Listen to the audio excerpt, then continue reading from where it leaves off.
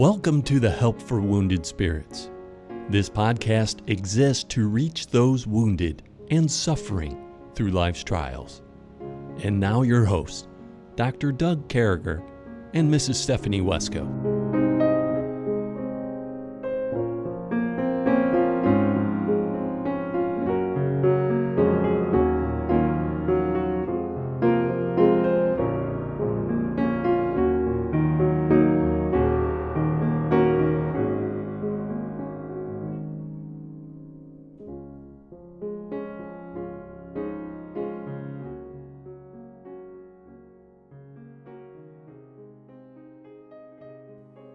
Great to be back with you, folks, as we continue on in this 2022nd year of our Lord and Savior, Jesus Christ. With me, as always, my friend, Stephanie Wesco. Stephanie, good morning to you. How's this Friday? Good morning, Doug. This Friday is great. How are you? I'm doing great, too. This is one of these days. We're actually on Friday when we're recording this. I'm okay. Yeah. And just really enjoying the 10th proverb, and we wrap it up today. So today's our last day in Proverbs chapter 10. And so, as we look forward, as we continue on with this book of Proverbs and learn what we can from God, the two sides of things, constantly over and over again, there's two sides. God wants us to follow his side. He wants us to be on the right road. You know, when we drive down the highway, I was thinking of this last night, when we drive down interstate whatever that happens to be in your community, we're on Interstate 85 where I live, and it doesn't matter whether you're on 95, 5, 65, wherever you are, there's two sides of the road, and you only drive down one. You want to be on the right side of the road because you don't want to be in an accident. You don't want bad things to happen. You want to be in the right place. You don't want to get in trouble. But when we look at life, sometimes it's easy for us to just veer off a little bit and go down that wrong side, to be on the wrong side of the road. And I think I think this is God's way of saying, don't do that. Just don't do that. You got to go down the right side of the road. I remember, this is weird, but I was 16. I had obtained my driver's license, and I had made my first solo trip about 30 miles from my house up to see my grandparents, my father's parents. And my mom used to make me see my father deserted us when I was very young. And I said, all right, I'll go up and see him. And I went to see him, and they were gone. And the neighbor said, well, your grandfather is up in Putnam picking something up. And I knew that he was, in his 80s, a World War I veteran. And so I drove up to Putnam to see if I could help him there at the lumberyard to get stuff in his old Pontiac station wagon, And but he had already left. But as I got back into the car and I was driving back down the interstate, there was a person driving the wrong way. No, it was a Rambler he had at that time. There was a person driving the wrong way in the southbound. They were going north on the southbound side of 95. And it was my grandfather. Oh, my. In his Robin Eggs blue Rambler station wagon. Oh, my word. He was on the wrong side of the road. And what do? You can't pull in front of him or something. But then cops, were going in all directions. And they were going the wrong way, the right way. I could see they got him about a half mile behind me. So I didn't know what to do. So I pulled off the road. And I walked like that half or 3/4 of a mile. By the time I got parked, maybe closer to a mile, I walked back and told the police that's my grandfather. And they said, well, you can see him at the state police barracks. And I remember I went over to the state police barracks, but he had went the wrong way, and it was my grandfather who did it. And but I went over to the state police barracks, and while I was there, they didn't arrest my grandfather. They had the car towed. They did something that I think was even worse than his psyche. Here's this guy going on, 90 years old, World War I veteran, owned Pontiac dealerships. I mean, was a man who had a good life, but they took his driver's license away from him. Aww. And they said you could never drive again. They called somebody, some magistrate or something by the telephone. You didn't have cameras and stuff like, the magistrate just look at him, and the judge ordered that his license be taken away until further notice. And everybody in the world knew it was permanent. And they said you can go to court and you can fight this, or, you can just realize you shouldn't be driving anymore. And but anyway, you don't go down the wrong side of the road. It causes accidents. It freaks people out. But getting to this thing, and I'm sorry, I hate thinking a bad thing about my grandfather.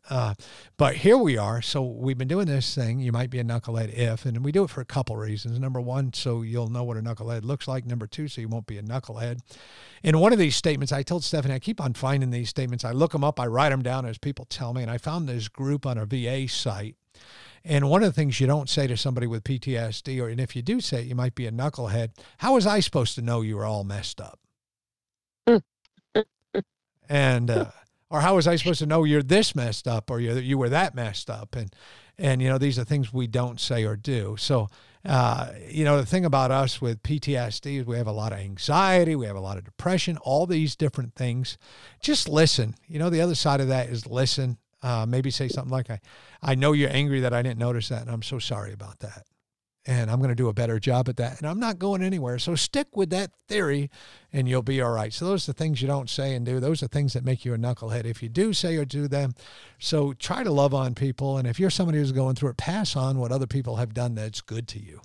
And pass that on. And pass on the good, show the good love. And if you listen to our podcast every day and we've been a blessing to you, please go out on Apple or Android or Galaxy or whatever place you get that and give us a 5-star rating. It'll help other people find our podcast and it'll be a blessing for us. And if you don't like us, go out on someone else's site and give them a bad rating. Now I'm only joking. I'm only joking.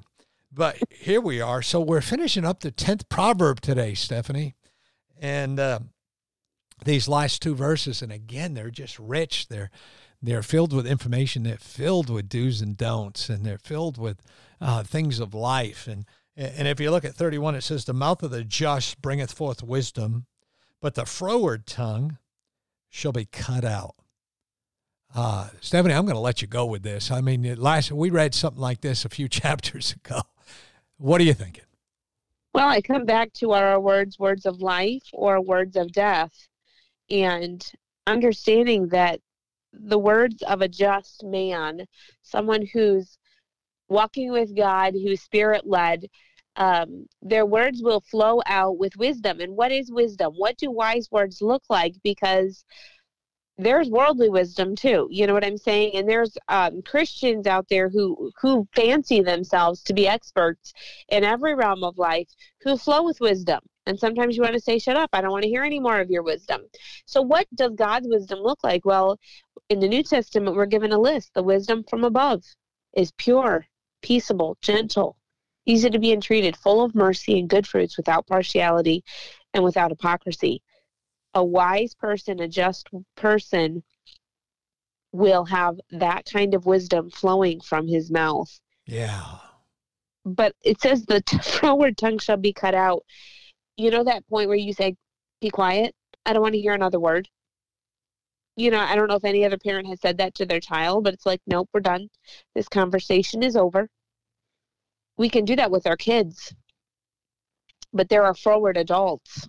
Yeah. Who need to them. And that whole idea that froward, it's like perverse, bad. Yes. Speaking with bad language. Yeah. And the froward tongue doesn't know when to shut up.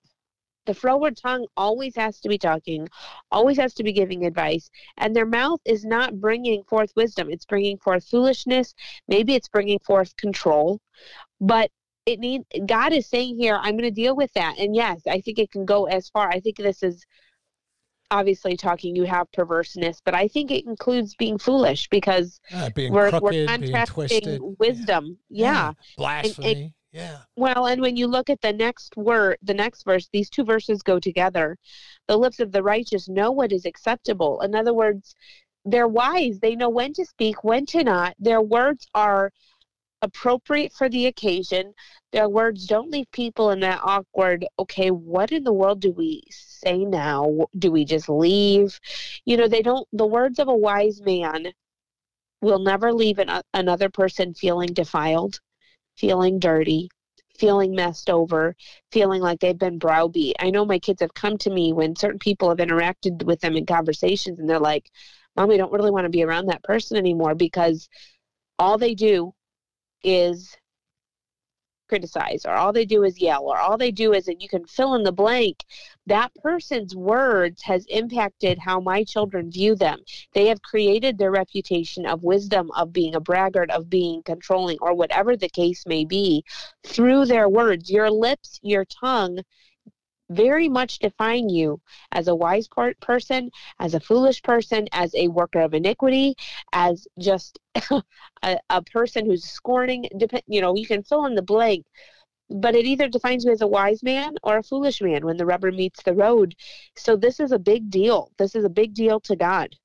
Yeah, it is a big deal. And a dirty mouth, a froward mouth, fill in the blanks, speaking treasonously, speaking twisting things, being crooked, being upside down. I mean, there's 100 examples we can give you too, but and it talks about a punishment of having the tongue cut out.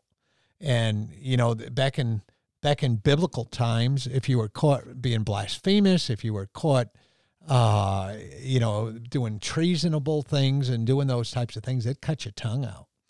And God says, hey, this is still on the palate. This is still on the plate. This is still something I can do. And, do we have dirty mouths? And dirty mouths just don't mean cussing. Froward mouth just doesn't mean cussing. Froward mouth means doing bad things with your mouth and tongue. And we all know what those things are. And we don't want to be that person. We don't want to look like that person. We don't want to bring that bad juju forward. We don't want to be that person, and I think it's so important that we think about what we're going to say. I think there's like breathing time. In the Army, they used to have a rule, and the rule was take a breath. When somebody's just really upset you and blown you away, before you say something that you can't take back, before you handle this the wrong way, take a breath. And then and think about, make sure you understand what people said to you. I mess that up. Everybody does. And I think, taking that breath, maybe a clarifying question is helpful. So what you're saying is, I think that's a statement that really helps. I do. I think that statement will really help somebody. And so what you're saying is this, or what you mean is this. Those kinds of things really help. And because the mouth of the righteous, if they're wise, if they're bringing wisdom, if those things, that's not a mouth that's just jumping out there. Right. The wise person is not going to just speak off the cuff. Yeah. A wise is going to, and I loved how you said, take the breath. And I can't tell you how many times, with counseling situations or situations that are kind of like even situations where I maybe have to confront somebody or deal with that person whose mouth is out of control, and you have to kindly, lovingly deal with it. But that taking the breath, and I can't tell you many times I have to say, God, guide my lips. And that's my prayer before I speak, because I don't know how to speak. I don't know what to say. I don't know how to respond. And so it's like, God, guide my lips, because he will. His word is a lamp to our feet and a light to our path. Does he not care about our lips as well? They're an organ that needs to be as controlled as our feet. And so his word, his spirit can be that guide to our lips, so that our words do bring forth wisdom, that our words do bring forth things that are acceptable, that are pleasing to God, that are fruit, that we are walking worthy of the Lord into all pleasing. And that when people think of us, they don't think of, that's the person who just says whatever comes to their mind. That's the person that, whatever, you can fill in the blank. But for a woman, like I've said so many times, are our mouths controlled by the law of kindness? That is the sign in the Bible. That is a sign of a virtuous woman. And I think even people like Deborah in the Bible, that, yes, we love them, Jael, these women that stood up, that were leaders, okay? They were called on to do very tough, hard things. But I firmly believe that their tongues were still controlled by kindness, because they were virtuous women. And so where we as women, that's what defines us. For men, obviously, God lays out what guides, what is a sign that a man's tongue is controlled by his word, that he is a wise man. So I think it's just like digging into God's word, because this is a big deal. Over and over throughout scripture, the tongue, the lips, the mouth are big deals to God. They control the fate of, honestly, history.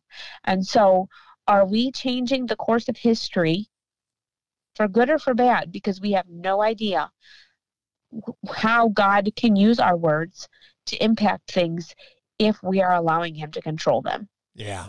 Yeah. And I think that it's a big if. If is one of the biggest words in the Bible. And I think this next verse kind of leads us the way we're going as well here in verse number 32. It says, the lips of the righteous know what is acceptable, but the mouth of the wicked speaketh frowardness. So, the righteous, those of us following God, those of us learning from his word, those of us transforming our lives, those of us doing things to make sure we're getting things right, we know what's right. The righteous, we know what's acceptable. God has planted squarely in our heart as a Holy Spirit. It's there. I think there's a tending to that goes on in my life. Every once in a while, God makes me feel like, whoa, I shouldn't be doing that. I shouldn't be saying that. I should do that this way. Look for that. Look for the prompting of the Holy Spirit when we talk. And, that forwardness, I think using a word that, has so many different meanings to it. That could be, speaking in a blasphemic type of way, speaking in a way that's treasonous, speaking in a way that's profane, speaking in a way where we're scolding people, speaking in a way where we're taking life away from people. And that verse 32, again, I mean, that word frowardness there really talks about being perverse. And yeah. I just think that as a group of people, if anybody should have our speech down, it's people that have been washed by the blood of Jesus Christ. Yes. I think if there's anybody that should take the time to say what's right and do what's right, and we're going to get barraged. I mean, it wasn't that long ago I was talking to, a pastor and his wife, and they've been steeped in the ministry for years and very involved and work hard. And, she works a job outside of the home and besides helping out in the church. And these are just great people. I mean, just seasoned by God with life. And she said something that, the husband was really going through something, and he laid this case out to me about what he was going through. And it was just somebody in the church was just being horrible to him. And I remember she told me the hardest thing I've done in the entire ministry, and they've been in the ministry, I would guess 30 or 40 years. And she said, the hardest thing that I've went through in the ministry, Doug, is having to speak with somebody like that with as much love as I speak to somebody who loves me. But she said, God does that for me. Mm. And I think that's what's going on here, is no matter what, the way people treat us, that's irrelevant to the mission here. That's irrelevant to the precept. That's irrelevant to what we should be doing. We should be kind. Now, sometimes you just got to walk away too. I mean, Stephanie, there's people who are going to come up and slap you, and then they're going to slap you again, then they're going to slap you again. Then there's some people you give a big hug to and go to Starbucks. I mean, there's, obviously we know there's a couple kinds of people we're dealing with. And, I've jokingly said this, but I believe with all my heart that, there's two kinds of people in this world, and about half of them are knuckleheads. And, and that's just the way it goes. But we have a responsibility to all of them. I think that's the hardest part of ending chapter 10, is that responsibility to speak right with all of them. Right. And sometimes, and that's where this all comes back to the essence of what makes our tongues just and holy and righteous doesn't come from us, because we don't know how to speak what we ought in these situations. There are situations where there are people you have to confront sin. I think of Esther when she had to confront this wicked Haman. Okay, the depth of that phrase. Yeah. This wicked Haman. I mean, when you think of all Haman had worked towards to annihilate an entire people group because they wouldn't bow down to him. Yeah. But God guided Esther. He gave her the wisdom to know how to go about. And when you read that book, we see God's leading, God's Spirit on Esther in ways that are incredible. And her words and her actions were Spirit led by the Spirit of God. And that's the same God today that indwells us in this church age. We have the Spirit of God living in us. And so it's not about what we say. It's about Him speaking through us. And if that is happening, He will give us guidance for each situation. But understand, obviously the perverseness, the frowardness that came out of Haman and where it got him. Yeah, he was hung. Okay, Yeah. that's where his words led him to his death. And so to understand the power of this, it's sobering and very like, whoa, it should make us step back as we go into this new year and say, okay, God, my New Year's resolution is to bow before you and say, God, control my tongue. Yeah. Yeah. No, I think that needs to happen. I think it needs to be a daily prayer. I think we need to prayer journal this. We need to probably journal these verses out. The tongue's a hard thing. And it's something that everybody deals with. We're not saying this and looking down on people. I deal with this all the time. I'm a smart aleck, and so I know really? that. I never would have guessed that. Yeah. Yeah. I mean, I could be a smart aleck. I could pick on people. And I elect not to do that. In most cases, you can still pick on people in a godly kind of way, but you can't have this forwardness of speech. And, don't let perverse things come out of your lips. Don't let hurt come out of your lips. Let those words of life come out of your lips. Let those words of healing come out of your life. Let those words of celebration come out of your life. We don't use that word celebrate enough. We need to celebrate what God's done in our life. I mean, that's what Christmas is about, right? Is celebrating the birth of Jesus Christ. We just came through Christmas. So, I mean, we should be celebrating the birth of Jesus Christ, but it's more than just a day. I think it's an attitude. I think it's a lifetime. Yeah. I agree.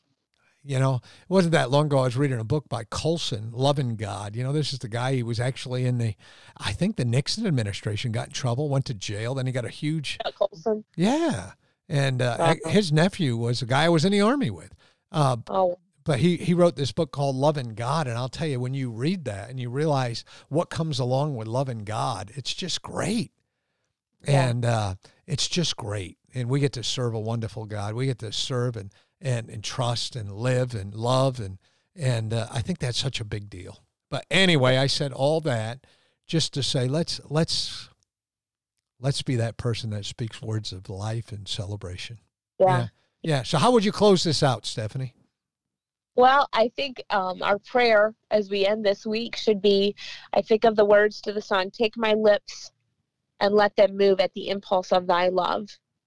And where our lips are controlled by the love of Christ, the love of Christ constrains us to walk in a way, to talk in a way that brings honor and glory to Jesus Christ. There it is. Let's live that life, folks. Let's be that person that brings honor. Honor is a great thing. Well, we love you, folks. If we can do anything to help, make sure you look us up at Help for Wounded Spirits. We'll be quick, and we'll try to be quick to get right back to you. Listen to every word Brother Eric has to say about knowing for sure that Jesus Christ is your Lord and Savior. Thank you. Have a great day.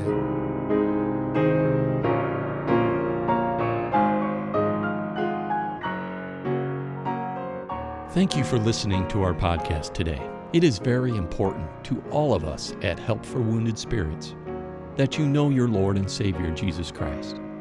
The Bible is very clear with a simple salvation message. You can know today.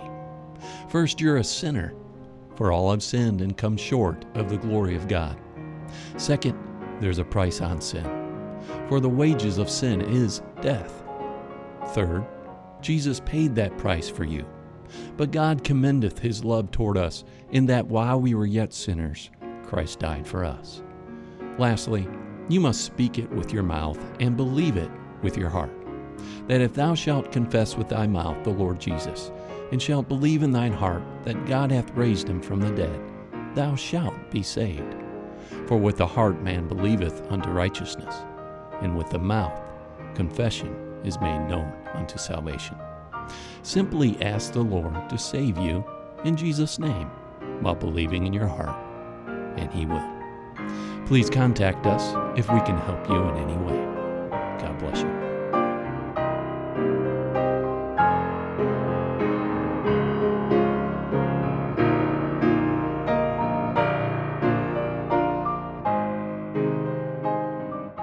Doug and Stephanie, thank you for listening today.